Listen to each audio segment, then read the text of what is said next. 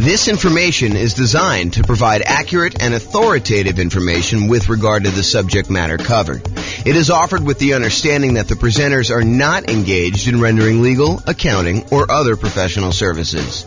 If legal advice or other expert advice is required, the services of a competent professional should be sought. Welcome to the Jackson Real Estate Investing and Real Estate Financial Planning Podcast. Learn all about investing in real estate in Jackson, Mississippi, with a combination of real estate financial planning and modeling with numbers specific to Jackson, plus syndicated, more generalized recordings of live and pre-recorded real estate investing classes. Not all of them specific to Jackson. Be sure to stay tuned after the podcast for a message from our sponsors. Well, good morning and welcome, everyone. This is your host, James Orr, and I have a pretty exciting class today. Today's class is all about improving cash flow by buying down your mortgage interest rate when buying investment properties. It's called Buying Down Mortgage Interest Rates for Real Estate Investors. And let's jump right into it because there's quite a bit to cover, and I want to make sure we get through it all. So today we're going to be discussing primarily buying down your interest rate when buying a rental property. The way that I'm going to do this, there's a spreadsheet that Brian made, which I'll provide a link in the show notes to. But the spreadsheet actually allows you to go contact your lender, get a bunch of the buy down rates that you can get from your lender, enter them in the spreadsheet, and it does a bunch of math for you. And then you can make a decision as to how far down, if any at all, that you want to buy down your interest rate. And that is the way that he does it is one way of calculating the return you'd get from buying down your interest rates. There is an alternative way of doing this, and that is to calculate the internal rate of return that you would get on that extra money that you'd spend buying down the interest rate. And arguably, some people, including me, might suggest doing it with an internal rate of return calculation. However, that's not what we're going to cover today. And the way that we're going to do it today, I think is completely valid. I think it's just a slightly different way of looking at it and a probably easier way to understand than internal rate of return for most folks. Okay, so this can be a really good strategy for improving cash flow. And as you might see, one of the alternative strategies to this is, you could take this extra money and decide to put it down as additional down payment instead of taking that money to buy down the interest rate. And in some cases, I would say most cases, you would be better off buying down the interest rate. And we will look at that math. Now, there may be a time factor component to that, where if you're only going to hold the property for a year or two or three or whatever you're going to do there, it may be better for you to not buy down the interest rate. It may be better for you to put more down or to not put more down and just deal with whatever negative cash flow or slightly less than ideal cash flow you'd get by not putting more down or buying down the interest rate. But that's something for you to decide. Because if you remember, I'll kind of tie this back into when we talked about achieving financial independence. There are some folks who are buying properties that they intend to have and hold forever, and that is going to be part of the income they receive when they're financially independent. These are properties that you expect to hold in your portfolio indefinitely. Like you do not plan on selling them at all. And then there are other properties where people would buy in order to get a really good return on, especially that early on, that like excellent return on equity you get when you own a property for the first few years and your equity is relatively small because you're highly leveraged and you're able to get like almost like rocket booster type returns on that. Some people are going to buy properties to get those rocket booster type returns with the intention of trading them up for something else, doing a 1031 exchange and buying something larger, or selling off those properties, paying all the expenses on them, the capital gains, the depreciation recapture, the real estate commissions, if you've got any of those going out, and closing costs, if you've got those going out, and then take that money and then use that in order to stabilize your returns elsewhere, whether that's investing in something else like stocks or bonds, or taking that money and paying off existing loans. So depending on whether this is a property that you plan to hold forever in your portfolio, or a property that you plan on holding for a short period of time and then doing something else with it, you may or may not choose to buy down your interest rate depending on the hold period. I'll also add in one additional wrinkle. If your plan is to buy more properties than you need, like let's say you intend to have 5 free and clear properties in your portfolio at the end. Let's say your plan now is to go out and buy 12 properties. with the intention of you're going to eventually sell off 7 of them and pay off the remaining 5 so that they're free and clear. Well, if you're going to pay off the remaining 5 early with proceeds from selling the extra 7, then you may not want to buy down the interest rates on the 5 either, because those are ones that you will not hold the loan for full term. And so these are things that you should decide. And the reason why we covered those in previous classes before we get to this point is you should decide which properties you plan to have in your portfolio at the time when you are financially independent and how you plan to get there. Like, do you plan on paying off these properties early? And a lot of times we make these plans and they change, but realize that you should have this plan going in. Okay, now that I've given you some background and context, let us talk about doing buying down interest rates when buying a property. Today, we're going to focus in on buying down the interest rates when you are purchasing a property. And specifically, I am not going to talk about buying down the interest rates when you do some type of cash out refinance on a property, or when you do some type of cash in refinance on a property where you actually put more money into the deal and refinance your property at the same time in order to get shorter loan term or lower monthly payments, or to get a better interest rate. So we're not talking about cash out refinances. We're not talking about cash in refinances. We're not talking about doing a rate and term refinance where we're refinancing the rate on the loan and or the term on the loan. And we're definitely not talking about recasting a loan where you have a lump sum of money and you want to reduce the payment on your existing loan without changing the other terms of the loan. You just want to kind of like make a $10,000 additional payment on your property and reduce the monthly payment by whatever it is, $50, $100, somewhere in that ballpark, depending on how much time you've got left on the loan. But we're not talking about that either. This is specifically buying down your interest rate when purchasing a property. Okay. Big picture. When you go to get a loan, the interest rate you get on the loan can be changed by how much you either pay and give to the lender, or how much the lender gives you as a credit to take a higher interest rate.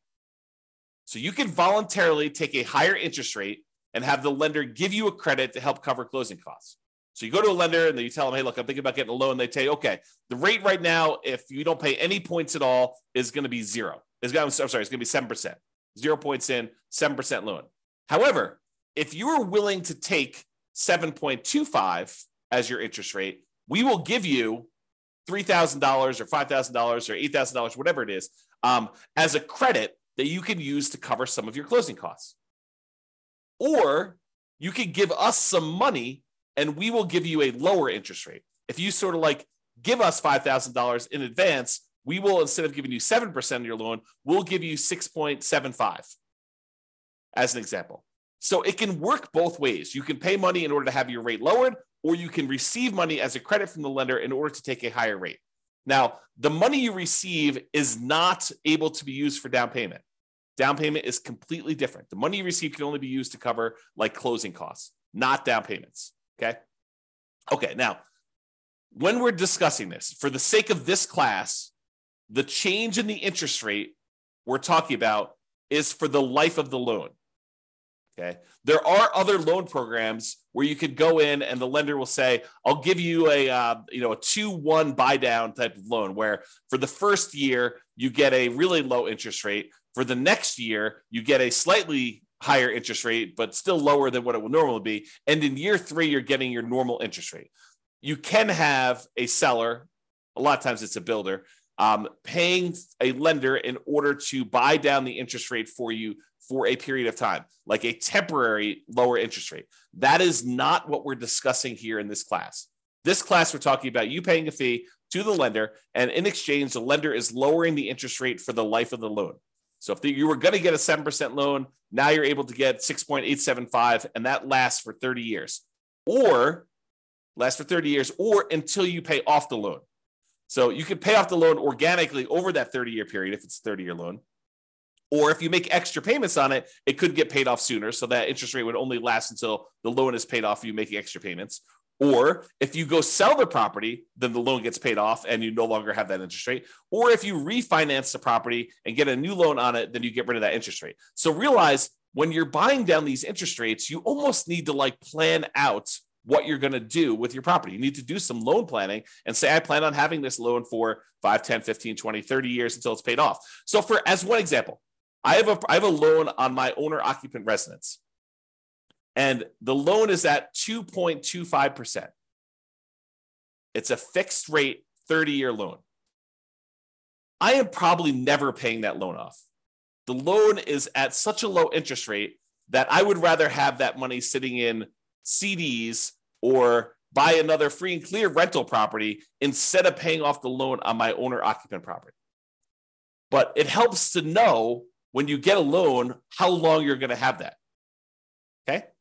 Now, there are other things you could do where you get these short-term interest rates, which we talked about, like that lower payment for the first 2 years. Again, we are not discussing those. Okay. So I mentioned the word point. What is a point when you hear a lender say a point? Like you may hear them say, look, your interest rate is 7% with 1 point, or 6.5% with 1 point, or 6.5% with 2 points. A point is money that you pay to a lender upfront to get the mortgage interest rate. It is non-refundable. It is a fee that you pay to the lender in order to get an interest rate. And they can be positive where you pay the lender points, or they can be negative where the lender gives you a credit in order to do that. From the lender's perspective, it almost looks to them like money now instead of interest later. So they're like, look, you can pay me $5,000 now, and I will give you a lower interest rate so that I'll collect less interest over time in exchange for a little bit of money up front. Now, 1 point is 1% of the loan amount.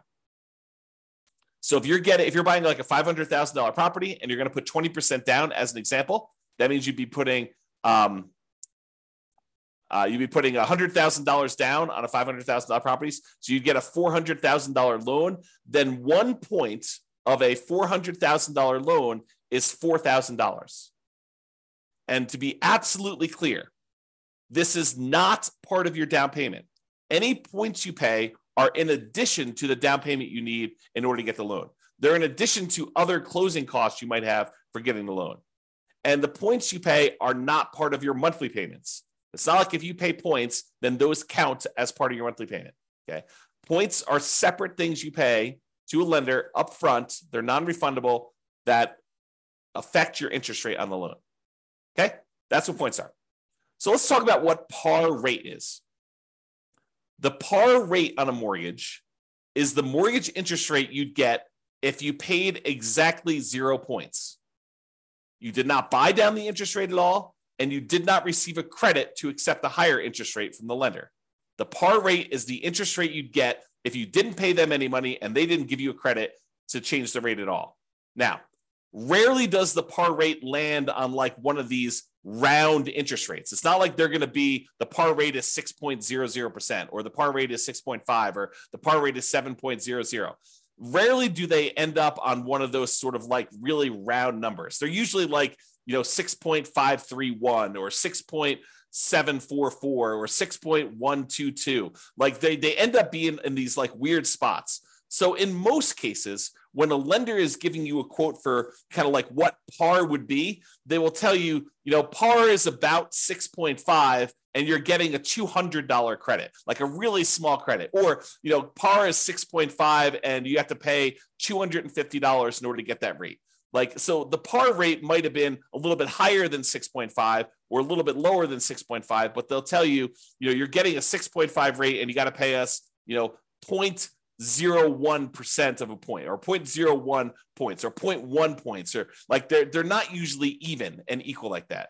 So you'll usually end up paying a little bit more to buy down the rate or a little bit less to get a credit in order to get at that round interest rate. So par rate is not usually on an even number.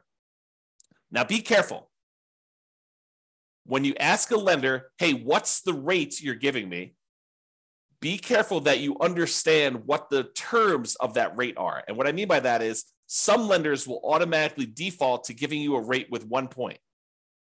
So you can't just call a lender up, and we cover this, and we'll cover it again when we go through the class on how to compare loans, but I have a class on how to compare loans with different lenders.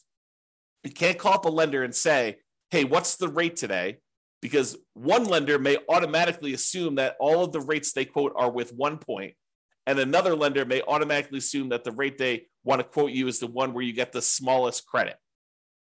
So And the rates may be, a quarter point difference or more, depending on what you're looking at. So you can't say to them, do this, because they're not necessarily quoting you the same thing. You need to understand what the charges are for that loan to make sure you understand what they are giving you.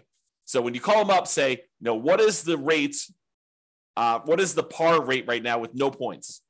And believe me, sometimes you need to clarify with them that that's what you want, because they will still sometimes give you the wrong one. So oftentimes it's better to get the sheet showing what the buy downs are and what the credits are. And so you can figure out your own par rate to make sure you understand that they're giving you something that you can compare to someone else. Okay. So just a tip when you call lenders, you're trying to do that. Now, so let me paint a picture for you. You're about to buy a property. Okay. You have enough money set aside for whatever down payment you need. You have money set aside for all the reserves you need on the property you're buying, your personal reserves, and any other properties that you currently own. In addition to that, you have your closing costs set aside for buying this property. And if you're prudent and you actually have negative cash flow on the property that you're buying, and maybe you're buying a property with little down and it's got some deferred down payment, negative cash flow, you've set aside any negative cash flow you'll have until that negative cash flow goes away.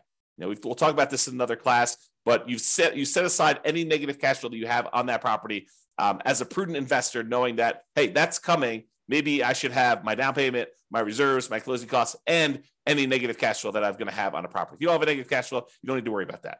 Okay. So that's the context of where we are. In addition to that, in addition to your down payment, your reserves, your closing costs, and maybe some negative cash flow, if you've got that, you have some extra money.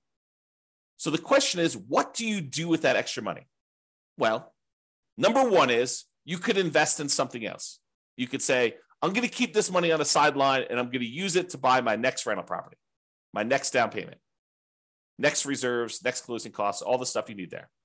You could take that money and you could use it to market for off-market deals. Try to find some type of creative financing situation where you do some marketing and you look for a motivated seller where you can negotiate owner financing or subject to wrap financing or lease option or whatever you're doing there. So you can use it to do marketing to find off-market deals. You can make improvements to a property to improve cash flow, whether that's the property you're about to buy or another property that you own. You're like, if I went and I converted this property to, kind of like closed in the garage or added an extra bedroom or, added a RV parking spot or whatever you want to do in order to make improvements, you could take that money and you could get improved cash flow with it. You could hire a property manager to buy back your own time. You could set aside money to do that. Okay. So these are just some of the ideas of things you could do other than use the money to do what we're going to do today. Okay. The other things you could do is you could de-risk. You could take that extra money. You could say, I'm going to increase my reserves on all of my properties so that I have a lower risk level. If you thought it was prudent to have 1 month of reserves on all of your rental properties, that's probably risky. If you said, I'm actually going to de-risk by taking the extra money I have, and I'm going to make sure I have 6 months of reserves on my rental properties, that's less risky. If you say, okay, look, I want to even de-risk even more. I want to have a year's worth of reserves on every single one of my rental properties and my own personal expenses. That would be a way for you to de-risk. It would reduce your overall risk by having more reserves. Another way to de-risk would be to buy more or better insurance. Be property insurance, could be umbrella insurance, could be additional liability insurance, could be maximizing your rates on your car insurance, whatever it is that you want to do to de-risk, that is one strategy you could do with that extra money. Another thing you could do with that extra money is you could put more down. By putting more down, it means that you end up borrowing less, which reduces the payment that you have on the property and therefore would improve cash flow. So by putting more money down, you borrow less money on the property, reduces the payment, and improves cash flow. It may also get rid of PMI. If you went from putting 15% down to buy an investment property to putting 20% down, you would also eliminate PMI. So you'd borrow less because you're going from 15% to 20% down. So you're borrowing, instead of 85%, you're borrowing 80% now. So that would reduce your payment. But in addition to that, you'd get rid of PMI, which would further reduce your expenses on the property, which would also improve cash flow. And when you put more down, sometimes you go over a threshold where the lender says your rate now improves. If you go from putting 15% down to putting 20% down, not only do you borrow less, not only do you get rid of PMI, but you also get a slightly better interest rate directly from the lender because you went from an 85% loan to value to an 80% loan to value on your loan. Okay. So by putting more down, you can improve your cash flow in possibly 3 ways, usually at least 2, which is borrowing less and getting a slightly better interest rate. So those are some of the options if you have extra money when you're buying. Today, we're going to cover one of the other things you could do with that money, and that is you could voluntarily pay extra points to the lender to buy down the interest rate on the loan. Okay, so you give money in terms of points to a lender. They're non-refundable. You don't get them back. They don't count as equity, but then you actually use that in order to improve the interest rate you're getting on the loan for the life of the loan, which could improve cash flow. So comparing the two options, you can either put more money up for down payment, or you could buy down the interest rate. If you do it as down payment, you borrow less, you lower the payment, you get improved cash flow. When you buy down the interest rate, you borrow the same amounts, you reduce the interest rate, and you improve cash flow. When you put more down as a down payment, the money is now in equity in the property. You are likely to get it back when you either sell the property or do a cash out refinance. When you buy down the interest rate, the money is consumed. The lender takes it as a fee. It is not equity in your property. You do not get that back when you sell or do a cash out refinance. When you put more down payment down, it lasts the full life of the loan, just like it does if you buy down the interest rate. They both last for the full life of the loan. When you put more down in down payment, it may change your interest rate. May. If you don't go over a certain threshold, if you only go from putting 20% down to putting 22% down, you may not see an improved interest rate from doing that. If you go from 20% down to 25% down, you are likely to see an improvement in your interest rate when you put more down. However, when you buy down your interest rate, that's literally what you're doing. It does change the interest rate. When you put more down in down payment, it may impact your private mortgage insurance. If you go from less than 20% down to at least 20% or more down, then it will affect your interest rate. It'll affect your PMI. It even affects your PMI if you go from like 5% down to 10% down. It doesn't even mean that you need to get rid of it completely, but actually having more in down payment will reduce your PMI payments by some, not to zero. You have to, in order to reduce your PMI to zero, you need to go above 20% or more. Okay. But you can go from 5% to 10%, and it could actually adjust your PMI because you hit certain thresholds with PMI. When you buy down your interest rate, though, it does not impact PMI at all. Okay? So those are comparing the options. So let's say you do want to consider buying down your interest rate. You call your lender up or you email your lender and you say, look, hey, can you send me a list of the buy down table for buying down the interest rate on this particular thing? And they'll send you over something what looks like on the screen here, which is a buy down table showing you all the different rates along the left-hand side. Then there's a column for APR, which I'm not going to get into today. Then there's the price, like how much it actually cost you in order to do that. The discount or rebate percentage, like how much in terms of points that it costs you to do it, whether they're giving you a credit, which is the green ones down here. This is where they're paying you money. The red ones are where the borrower, you, are paying in a fee in order to get that. This is the dollar amount of the rebate based on whatever price of property they put in to give you this quote, and whatever your credit score is and stuff for today. So it tells you like how much it costs you to do that in order to do it. And then it gives you what the principal and interest part of the payment is. Okay. So this is the table they will give you. And you're looking at it and you're like, I'm not sure I understand like what the implications are just by looking at the table. And that's right. That's the trick, is that you need to do some math in order to determine if this is worthwhile doing. Okay. So then what we do is we take the spreadsheet that you take the data that your lender gave you, and you plug the numbers into the spreadsheet. You have Brian Williams buy down calculator version 3.01 is what we're using here today. And you're going to enter in your loan amount, the purchase price of the property you're buying, the loan length, for example, 30 years, the par rate. And if you don't know the par rate, there's a little calculator on the spreadsheet for helping you calculate what the par rate will be. If they only have like for example, on this one, the par rate wasn't even. It was probably somewhere between 6.5 and 6.625. As you can see, one way there's a little bit of a fee, and the other way there's a little bit of credit. So it's between these two numbers. So the spreadsheet will help you calculate what the exact par rate is. And then you copy the interest rates and the costs from the lender email. So it looks something like this. You enter in the loan amount over here, the purchase price, the loan length, and then the par rate. And the par rate calculator is below this. So if you need to calculate it out, you can do that. But I calculate that for you, and then I showed you what it is here. And then it will calculate what the par payment would be for you. So it'll actually do that calculation. Then you put in the interest rate. It usually like files them down here if you're doing that. But if you're doing ones from your lender, you may want to copy them manually into here. And then you put the cost in from the thing. So 6.875 is $2,366 credit. So 6.875, $2,366 credit. So that's what you're doing. You're putting in this rate and this number here. Okay. So when you do that, the spreadsheet will then do a whole bunch of calculations for you here. It's going to tell you the difference between how much it costs you in order to buy down the interest rate from here to here, the difference in those costs. So for example, if you were going to go get 6.875, they would give you a credit of $2,366. If you want to get 6.75, it would only cost you it would only give you a credit of $803. So the difference between these two is $1,563. So it shows you the difference in cost in going from one to another. Then it shows you what the average cost per like tier to get down to here would be. So it shows you what the average would be. And then this does a whole bunch of stuff, calculation points. You can ignore all that. And then the payment, if you bought it down. So this tells you what your new monthly payment would be.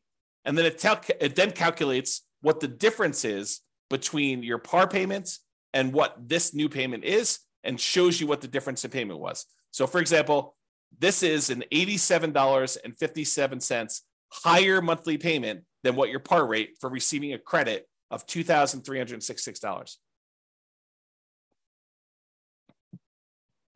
Hold on one second. Sorry, I had to clear my throat. Okay, so with that being said, you can see here that when you buy down the rate a little tiny bit at 6.5, you end up getting a $30.52 better payment, which if you multiply by 12, you're getting $366.26 better cash flow on your property by buying down the rate there. And you can see there are ones where you're getting significantly better cash flow. For example, if you buy down the rate all the way to the max, you get $5,795.31, almost $5,800 better cash flow for the year. Almost $500 a month better cash flow by buying down the rate. Now you got to say to yourself, is it worth paying this amount of money in order to get that rate? That's what we're going to look at. And I've included this thing called vanity rates. So most of the time rates are quoted in the eighth of a point. So 6.875, 6.75, 6.25. But sometimes a lender will give you a quote for a rate of, 5.99 or, 5.49 or something like that, where it's a number that is sort of like not one of the normal eighth of a point type deals. And so they'll include those in your list, but a lot of times vanity rates don't make a lot of sense. So I'll show you what they look like here, but I've included them in this chart. I will remove them later as we show you. Okay, continuing on. So this shows you what the difference in cost was when buying down your interest rate. And what I want to point out to you is that the amount it costs to buy down your interest rate 1/8 of a point is not the same. And it's not linear. It doesn't automatically increase as you go up. Okay. So this red line shows you where the par rate is. These ones are credits. These ones over here is you're paying a fee in points in order to get a lower interest rate. But in order to change your interest rate, from it's got the vanity rates in there. So let me go remove the vanity rates here, but it shows you the difference. So for example, right here, in order to go from 6.25 to 6.15, it cost you a difference of $1,662 or $1,078. It's cheaper to go to this one than it was to go to this one. That's what we're showing you here. Okay. So I've got some vanity rates in here. I've got like 6.49 and 5.99. I'm going to go and remove those. I'm showing you where they are, and I'm going to show you that I'm now remove those in the charts. Here's where they were in red. Now that I've eliminated those, now we've got only showing ones where we have the eighth of a point difference. So you could see it a little clearer by removing those extra vanity rates. Okay. So when you go from 6.5 to 6.375, it costs you about, I don't know, whatever that is, $200, $210 more to do that. When you go from 6.375 to 6.25, it costs you another $200 more. But to go from 6.25 to 6.125, it's like $600 less. And there are these inefficiencies in the market for buying down your rates. And part of what you're looking at is taking advantage of these inefficiencies. They will sometimes tell you, look, we would prefer you to buy down here, but we'd prefer you don't buy down past this certain level. Like as one example, if you wanted to go from 5.125 to 5.5, I'm sorry, from 5.125 to 5 even, the difference in buy down for these is significant. You know, it's like $1,400 more. So this may be a spot where you might consider not buying down the extra amount. Or here might be one where you consider not buying down the extra amount. Or here might be one. You can see whenever it goes and it gets more expensive to buy down to the next level, you got to wonder, is it worth it doing that for me? And we're going to do some additional math and I'll show you that, but realize that they change. It's not uniformly one price to buy down to the next lowest interest rate tier. Okay. Same table before. I've just now eliminated the vanity rates. Not going to go over this. I already went over it again. Now, one of the things we're looking at is the average cost per incremental interest rate. And you can look at these and you can see that, you know, ignoring the ones that are credits, if we start looking at the ones that are actual buy downs, you can see that they sort of like increase a little bit, then they decrease a little bit, and then they start increasing again. So if you were thinking about where you might want to buy down, one of the things you could look at is where it actually starts to increase again. So you can look for these inefficiencies, and I'm going to zoom in and graph this out for you and show you this is the average cost per incremental improvement in mortgage interest rate, the average cost in order to buy down to that level. And this is to the left of here are the credits. So we're going to just ignore those unless you wanted to take a credit, but we're talking primarily about buying down the rate. And so you can see to go from 6.5 to 6.375, it's more expensive. To go from 6.375 to 6.25, it's slightly more expensive. Then it gets cheaper to go to 6.125. Then it gets the tiniest bit more expensive to go to 6%. Then it starts getting a little bit more expensive again to go to 5.875. So you could look at this and you could say to yourself, look, if I wanted to get a deal, it might be the kind of like best bargain to stop buying down the rate when the rates start getting increasingly more expensive. So this could be a good spot for you to consider. Now, the decision is totally up to you. You don't have to buy down your rate at all. You could choose to take the par rate. You could choose to take a credit. But if you're thinking about, I want to improve cash flow in my property, this is one way to do it. And then you got to wonder to yourself, is the extra money that I'm spending worthwhile investment? What's the return I'm getting on spending this extra money? And that's where we're headed with this. So now we're going to show you what the simple and compound rates of return are for spending this extra money. So these are all the different interest rates along the side here. You can't see them, but if you're on the spreadsheet, this is just spread over to the right of the spreadsheet there. And this goes and shows you what your simple interest rate would be after you've paid back the money to yourself for buying down the loan. So this shows you that once you paid yourself back the money in order to get the buy down itself, then you're earning, in this case, 33.6% return on the extra money that you spent. Not bad in terms of simple interest. Now, if we take it and we look at this simple interest over a period of time, you could say after 10 years, including paying back on the initial amount that you borrowed, this one would get you 23.6% return on any extra money you spent here. Now, most people are probably not using simple interest, although there are some times when you'd want to think about it that way. But most people are going to think in terms of compound interest. The money you're getting on the money that you invested over time from a while ago, you want to make sure you take into account that time impacts your return. And so compound interest does that. So in this case, you can look at what your return is over here from seeing different interest rates that you buy down to. And you can see that there's a lot of them, depending on how long out you go, where you get good returns on your money for doing that. So for example, here's how you read this chart. If you bought down your interest rate to 6%, you would have earned over a 15-year period of time, you'd have earned 28% per year simple interest on the amount you spent to buy down the interest rate. So you got to ask yourself, if I'm looking at other investments that I have that give me simple interest, what am I getting on those? And should I take this money and invest it by buying down my interest rate, knowing that this one is paying me 28% return? So you got to compare it to other things you could invest in. We already went over that list. Okay. So that's the simple interest one. Here's the compound interest one. If you decide to look at what your compound interest rate return is over a 15-year period for buying down that loan to 6%, you'd be getting an 11.62% compounding rate of return by buying down that loan and getting your money back. So, is getting an 11.62% return on your money, a compounding annual return rate over a 15-year period of holding that loan for 15 years, is that a good return for you?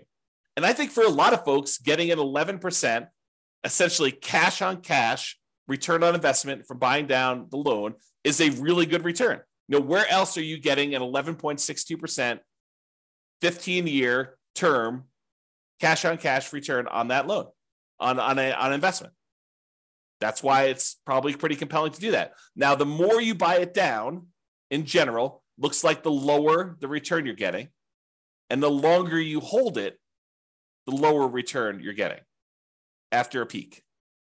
Okay? So there's like optimal parts here to do this, but that's the general rule. All right, more down. Sometimes putting more down will improve your interest rate and it will get rid of that PMI. So it'll improve your interest rate and get rid of your PMI. The spreadsheet does not take into account either of these things. It does not show the improved interest rate you get by putting more down, and it does not take into account that you will get rid of PMI. However, it does look at if you put more down and it improved that payment by that much, which one's going to be better? Should you have put more down or should you have bought down the interest rate? It'll compare those. It'll show you the difference in cash flow each one will produce for you. And then it could tell you it would have been better for you to buy down the interest rate or it would have been better for you to put more down. So let's take a look at the difference between putting more down or buying down the interest rate.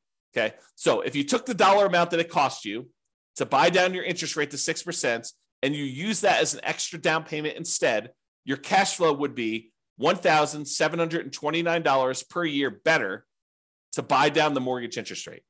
So this just shows you for each one of your rates how much better it would be or how much worse it would be. If it's negative, it means that it would be better for you to put more down. If it's actually positive, that means it would be better for you to actually have bought down the mortgage interest rate. And by how much? So it'd be $1,729 per year better for you to have bought down the interest rate if you bought it down to 6%. If you bought it down to 5%, it would have been $4,055 per year better for you to have bought down the interest rate. This just shows you what is going on there. Okay. And this number comes from this table. This is part of the spreadsheet, Brian's spreadsheet. So basically it shows you what the payment would be if you use the cost to pay down the loan, to buy down the loan as a down payment instead. So it calculates what that would be. Then it shows you what the payment difference would be. Then it multiplies that by 12 to give you an annual difference in payment. And then it tells you some other calculations. So the annual difference in payments here is there. Okay. So it kind of gives you an idea of those numbers. All right. Hold duration. In general, the longer you hold the property, the better off buying down your interest rate will be. You can't expect to spend money and then a year later pay off that loan and expect it to be profitable for you. You're going to end up, it's going to be ugly for you because you're going to spend all this extra money to buy down the rate, which you only got a benefit for a year. But if you get that benefit for 5 years or 10 years or 15 years or 20 years or 30 years, it tends to be better if you do it that way. And so this table, part of Brian's spreadsheet, shows you how much better it would be by how long you hold it. Now, I need to talk to you about what's going on in this table because it's not just cash flow anymore. Up to this point, we've been primarily talking about how buying down your interest rate or putting more down have improved the cash flow on your property. Because when you buy down the interest rate, it actually improves how much your monthly payment is, which means your cash flow improves by that amount. Or when you put more down, it improves cash flow because you're borrowing less, although in some cases it improves your interest rate too and gets rid of PMI. Although in this case, we're only looking at the difference between borrowing less as to how it improves cash flow. So it does do that. However, when you buy down your interest rate, something else changes as well. If you remember the 4 areas of return you have when you buy rental properties, there's appreciation. The property tends to go up in value over time. It doesn't matter how much you put down as to how much the property goes up or down in value. If you put 100% down, the property can still go up or down in value the same amount. If you put nothing down and you borrow 100%, doesn't matter, the property can go up in value that. Now, your return on how much you invested changes, but the dollar amount you're getting from appreciation stays the same. If the property goes up 3%, it doesn't matter if you put nothing down or you put everything down. The same thing holds true for your tax benefits. It doesn't matter if you put 100% down or nothing down, you still get the same depreciation benefit, tax benefits of owning that rental property. However, how much you put down is impacted by, or how much you put down impacts cash flow. The more you put down, the better your cash flow tends to be. If you buy down your rate, the better your cash flow tends to be. Okay. But it also affects something else that most people don't think of, and that is how quickly and how much you pay off on the loan, the debt amount each month. And I'll give you a really simple example of this. If you're buying a $500,000 property and you're getting a $400,000 loan, the $400,000 has to be paid off over 30 years. So you got to pay off $400,000 over a 30-year time period. So a certain amount of that has to be paid off each month in order for you to pay it off by the time it's 30 years later. But if you only borrow $50,000, then the amount of money you have to pay off is only $50,000 over that same 30-year period. So the amount you actually pay off is significantly lower when you borrow less. However, something else people don't realize is when you change your interest rate, it also changes how much you pay off at what point in the loan. The lower the interest rate, the more you're paying off on the loan earlier. The lower your interest rate, the more you pay off earlier with each monthly payment. So the amount of equity you gain in your property also changes based on what your interest rate is. So when you buy down your mortgage interest rate, it also changes how much equity you grow in the property and when. What this chart takes into account is both your cash flow difference and the equity difference you get between buying down the interest rate or putting extra down payment down, because when you borrow less, the down payment impacts your equity as well. So it does take into account both of those changes, and it shows you what the difference was. So in this case, if you look at whatever it was here, I think this is probably around, 1, 2, 3, 4, 5. I think this was buying around to 6% or so. So right here, I'm assuming this is the buy down 6%. It shows it on the full table, but I can't see it. It shows you that after 15 years, you'd be $18,331 better if you bought down the interest rate than putting that money down as additional down payment. So this shows you both the cash flow improvement and the equity improvement you'd have by doing that based on hold duration. Okay. Now, buying down your rate or prepaying PMI. So let's say you're doing a nomad strategy or a house hacker strategy where you're thinking to yourself, okay, I put 5% down. I've got a little bit of extra money. Should I buy down my mortgage interest rate, or should I take that same amount of money and should I prepay PMI instead? PMI is whatever it is, $250 a month. I could take $5,000 and I could get rid of that $250 a month. Which one is better? Should I buy down the interest rate or should I prepay this PMI to improve that? And I probably should do an entire class on how to compare these. But for now, the correct way to do that is to use the world's greatest real estate deal analysis spreadsheet, which is free. Just go download it at realestatefinancialplanner.com/spreadsheet and do both options. Do one option where you buy down the interest rate, do another option where you actually prepay PMI, and look at the returns you're getting, all the returns you're getting, because it actually impacts more than just cash flow. Look at all the returns you're getting and decide which one better fits what your specific goal are, what your preferred return characteristics are.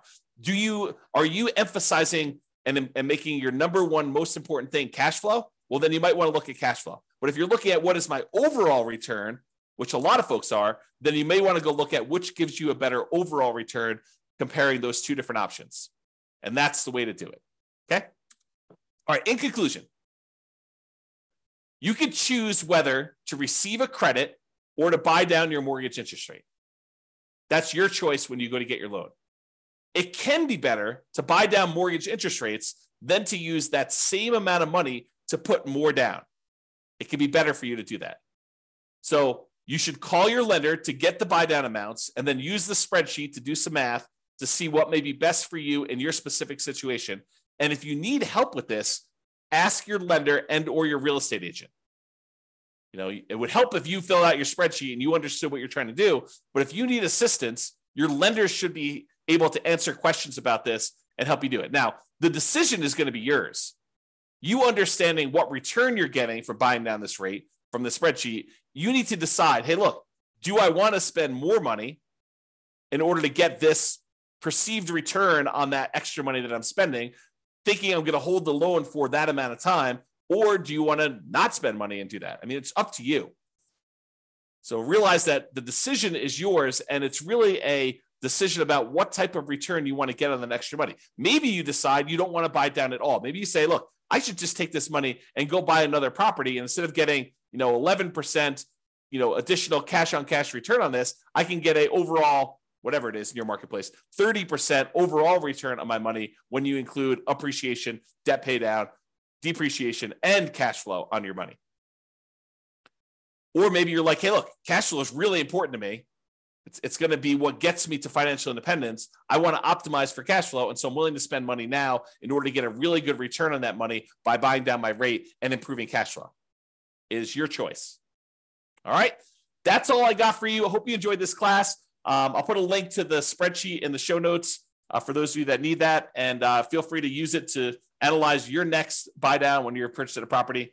This has been James Orr. Have a great day, everybody. Bye-bye for now. With home prices up, mortgage interest rates up, and rents up, but not quite enough to counteract the higher prices and interest rates. Cash flow on rental properties in Jackson is harder than ever. Book a call with the Real Estate Financial Planner to apply our proprietary 88 strategies to improve cash flow on your rentals. See the show notes for a link to schedule your call and improve your cash flow today. If you're a real estate agent, lender, or professional in Jackson that wants to help our real estate investor listeners, consider reaching out to learn about collaboration opportunities with this podcast.